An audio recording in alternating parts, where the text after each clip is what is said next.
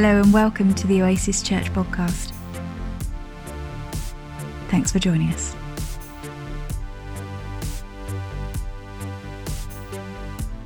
If you've been around Oasis for a few years, you'll know that in 2019 through to 2020, we started a series in the book of John.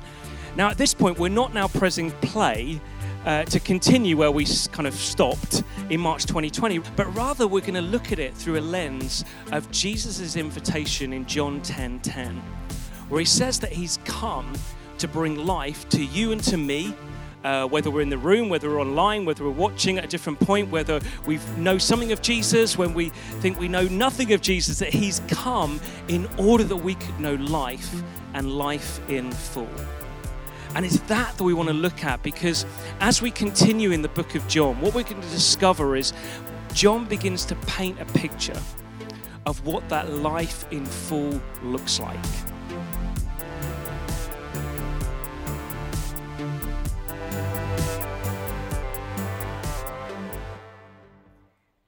John 16, 5-16.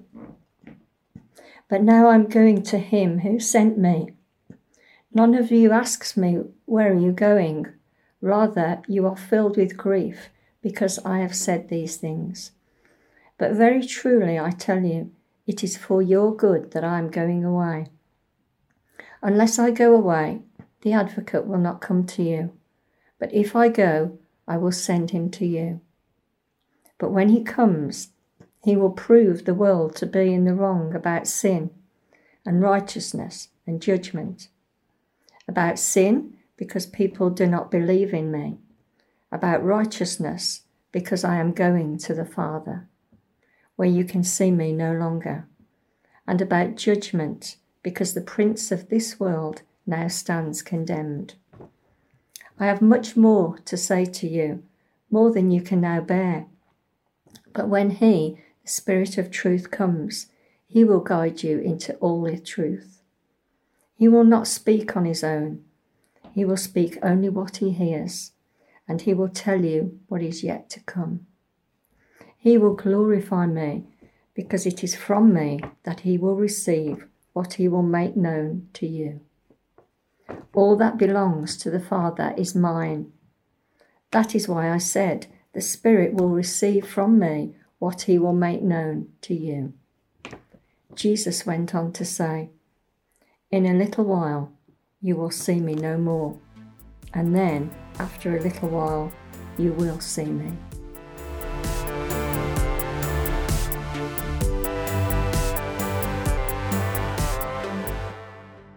My daughter Chloe and I like to play chess together. And just the other day, I heard a helpful illustration about chess and the Christian life from Andrew Wilson, who's a really gifted preacher, part of the New Frontiers family. Now, when Chloe and I play chess, she loves to capture my pieces, yeah? If she gets a bishop or a knight or even a pawn, she'll, rub it in my face and show me the growing collection of my pieces on her side of the table. But the thing about chess is, in the end, it's all about the king. Chloe can take my pieces, but the game is all about getting the king. If I get her in checkmate, even with the few pieces that I have, she loses. And then Dad has the last laugh. And he who last laughs, Chloe Grace, laughs loudest. It's all about the king. Andrew Wilson explains that in life there are times when you feel like you are winning.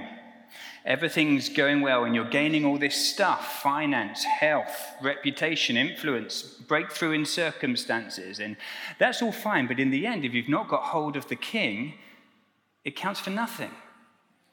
All that stuff can go in the flash. What good is it for a man to gain the whole world and yet forfeit his soul? Equally, you may feel like you're losing everything. Sickness, inflation, job insecurity, wars and rumors of wars. And yet if you have the king, you have everything. It's all about the king. In the passage just read out from John's Gospel, and thank you, Anne, so much for reading, Jesus is speaking to his disciples on the night that he is betrayed into the hands of his executioners. And he's warning the disciples, don't expect life to be easy. In this world, you will have trouble. Suffering, persecution, uncertainty, that's going to be standard Christianity. Do you know, it's estimated that in the 20th century alone, something like 26 million people lost their lives for serving Christ. 26 million. And even this week, I was hearing a report of pastors in the Ukraine who have decided not to leave their besieged cities, despite increasing shelling and danger. Instead, they've chosen to stay so they can serve and comfort and bring hope to those who are hiding underground and unable to leave themselves. I also heard of Russian pastors writing a petition to the Kremlin against the invasion of the Ukraine. In doing so, they risk everything. These brothers and sisters are convinced having Jesus is having everything. And in the UK, following Jesus does not mean risking our lives, not at the moment. But it may involve letting go of much that the world holds dear, and it will not be easy. And here, Jesus tells his disciples to expect things to get hard. And what's more, he says, I'm going away. So they won't see him anymore. And the disciples might well be asking, well, where's God going to be when things get hard then?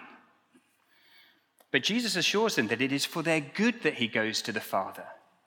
Because his going means he'll send the Spirit to come. The advocate, the helper, the counselor.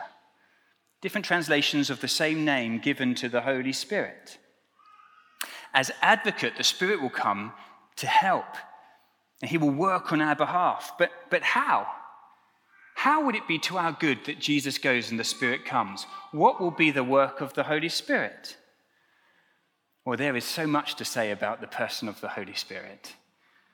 And I've only got 20 minutes to tell you just a few things of what Jesus emphasizes here, which is that the great work of the Spirit is to make known the Son of God, to communicate Jesus.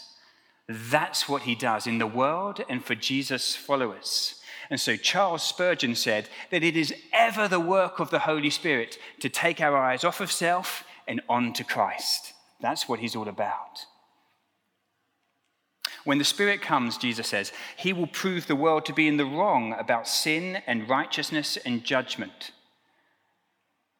Now, Bruce Milne explains that the phrase translated here, prove the world to be in the wrong, literally means to show someone their sin and summon them to repentance, to show the true state of a person. And so it's the work of the Spirit to show the true state of the world, to summon the world to repentance. Remember John 3:16, for God so loved the world that he gave his only Son, that whoever believes would not perish but have everlasting life. In the very next verse, John 3:17, Jesus says, for God did not send his Son into the world to condemn the world, but to save the world through him. The Son of God is the Savior of the world. And the Spirit works to convict the world of sin, at the heart of which is an unbelieving rejection of its Savior, Jesus. You see, sin blinds us to God in all his beauty. The Bible says it's a bit like having a veil that covers your mind and covers your eyes. You're kind of groping around in the dark and you just can't see what's right there. You're just grabbing onto whatever you can grab hold of.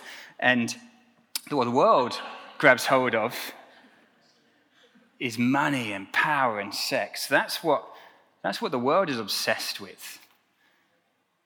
The world blinds you into thinking that the things of value are those things, so you grab onto them, not seeing what's of real value. The world thinks that's what makes you significant, that's what makes you secure. More power. Sin distorts, it darkens our perspective. Martin Luther said that the sinner is that person who is curved in on themselves. Is that not like our common human condition? It's so curved in on ourselves that we can barely see anything else outside of ourselves. Augustine, the 4th century African bishop, said that the human problem is one of disordered loves.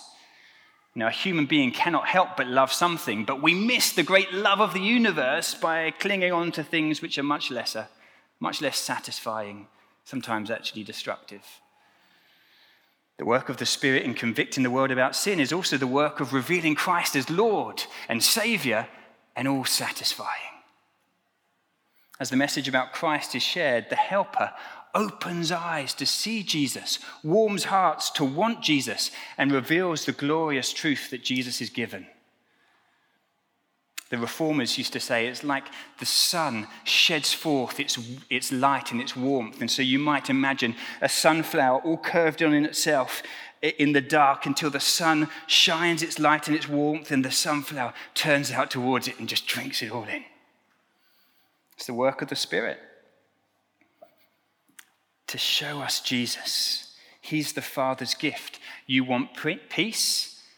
He's the Prince of Peace. You need your guilt removed. He is the Lamb of God who takes away the sin of the world. You have hungers that need satisfying. He's the bread of life. You want joy? In his presence is fullness of joy. You need to know you're accepted. Those who come to him, he will never cast away. You want justice in the world? Mary sings, he brings down rulers from their thrones, but lifts up the humble. What you really want, what your heart really wants is Jesus. What the world truly needs is Jesus, and the Spirit reveals that truth. He realigns our disordered loves. He opens us up in our inwardly curved state to drink in the goodness of God. He removes the veil so that we can see. You know, one of the favorite scenes I have in the film Beauty and the Beast is a scene, well, let me tell you about it. Beauty and the Beast, the protagonist Belle, beautiful Belle, loves books, loves to get lost in a story, doesn't she? But actually in this scene, she has been kept away from books for really quite some time, imprisoned in the castle of the Beast. And she is made to close her eyes, and she's led into this dark room, unsure really what's going to happen next. And in this scene, she stays with her eyes closed, and the curtains in the room are opened up, still with her eyes closed, and the sunlight floods in, and she moves her face towards the sun, still her eyes closed. And then the word comes, okay, now, open your eyes. And Belle sees she's in a room full of books, a huge library, more books than she could have ever imagined, all that her heart desires. It was right there all the time. She just didn't know about it, but she was made to see, and everything changed. That's like the work of the Spirit. He proves the world to be wrong about sin, wrong about Jesus, one sinner at a time, revealing Jesus to be who he really is, the radiance of God's glory, the shining face of God. And the Spirit keeps doing that to those of us who have believed. If you're anything like me, you can quickly forget, and the Spirit continues to shine upon us the beauty and the majesty of who Jesus is. Later in the passage, Jesus says, the Spirit will lead us in all truth and take what belongs to Christ and make it known to you. The Spirit loves to make the Son known. Do you see what you have in Christ? Do you see your King? You can lose everything. If you've got the King, you've got everything. The Spirit proves the world wrong with regard to sin, but also with regard to righteousness. Jesus explains he proves the world wrong with regard to righteousness because he is going to the Father. What are we to make of all of that? Well, now, righteousness is a word that we don't really use in everyday life very much, do we? I mean, we might say to someone, how are you with regard to your health? How are you with regard to your job, with regard to your family? We don't tend to say, how are you with regard to righteousness? Because that feels really quite threatening. Righteousness seems like, someone that the person over there might have, but I'm really not sure that I do, and it makes me nervous to think that they might. Yeah. But to be righteous has been described as to be in right relationship with God. And that's certainly part of it. Jesus has now gone to the Father, and he sits down at the right hand of the Father. Why? Because the work has been complete that's necessary for all righteousness, to make us right with God. You see, the wisdom of the world says that to be right with God, you have to improve yourself, be better, be more, try harder, pray, fast, go on pilgrimage. Jesus says, I am the way, the truth, and the life. No one comes to the Father except through me. And having carried the sin of the world to the cross, Jesus cries, it is finished. It's done. The work is done in full. Jesus is our righteousness. Jesus is our right standing with God. And he has gone to be with the Father so that you may always know, no matter how you feel, no matter how good or life bad is, how many chess pieces you have, your righteousness is in heaven, and it is the same yesterday, today, and forever. Always secure in Christ. The world is wrong about righteousness. It's not all about how many pieces you've got. It's all about the King. It's all about the King. Righteousness is not something God has over against us. Actually, the second thing to know about righteousness, as it's described in the Bible, is that it's more of a verb than a noun. It's God's movement to make right what is wrong. God's action. The righteousness of God is the action of God to right what has been wrong, leading us out of destructive behaviors and habits into his freedom, but also in putting the world to rights. One of my favorite people in the world, Fleming Rutledge, writes that gross injustice demonstrates a basic premise. In our world, something is terribly wrong and cries out to be put right. And the distressing events in the Ukraine and in Afghanistan, closer to home, cases like Sarah Everard's, these cry out that the world is wrong, it needs to be put right. Cries out for judgment. Wherever we see power exercised to dominate, to enslave, to oppress, to take, to lie, there we see direct opposition to the kingdom of Jesus Christ. There we see the influence of the powers of darkness that Jesus calls in verse 11, the prince of this world or the ruler of this world. And Jesus says he stands condemned.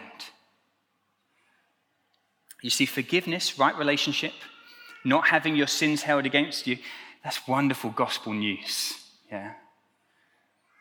But where evil has run amok, it leaves wounds of destruction that must be addressed. There can be no impunity.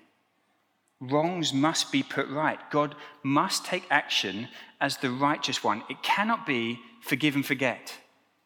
There must be justice.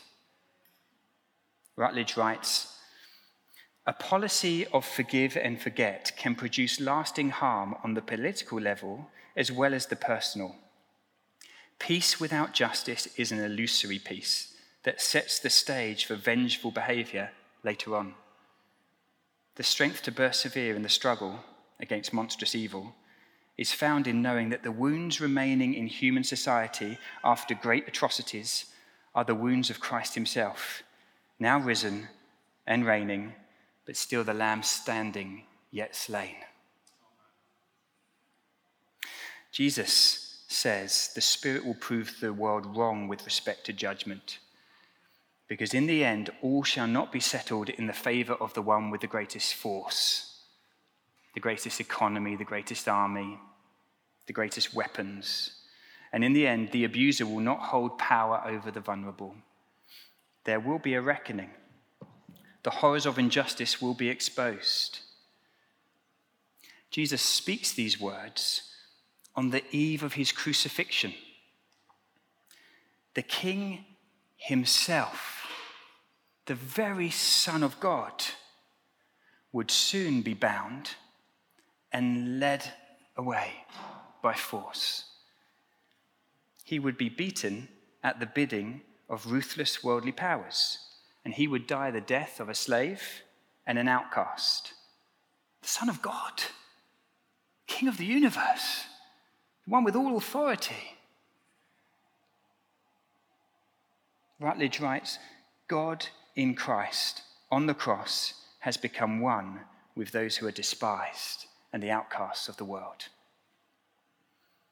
On the cross, Jesus simultaneously identifies with the oppressed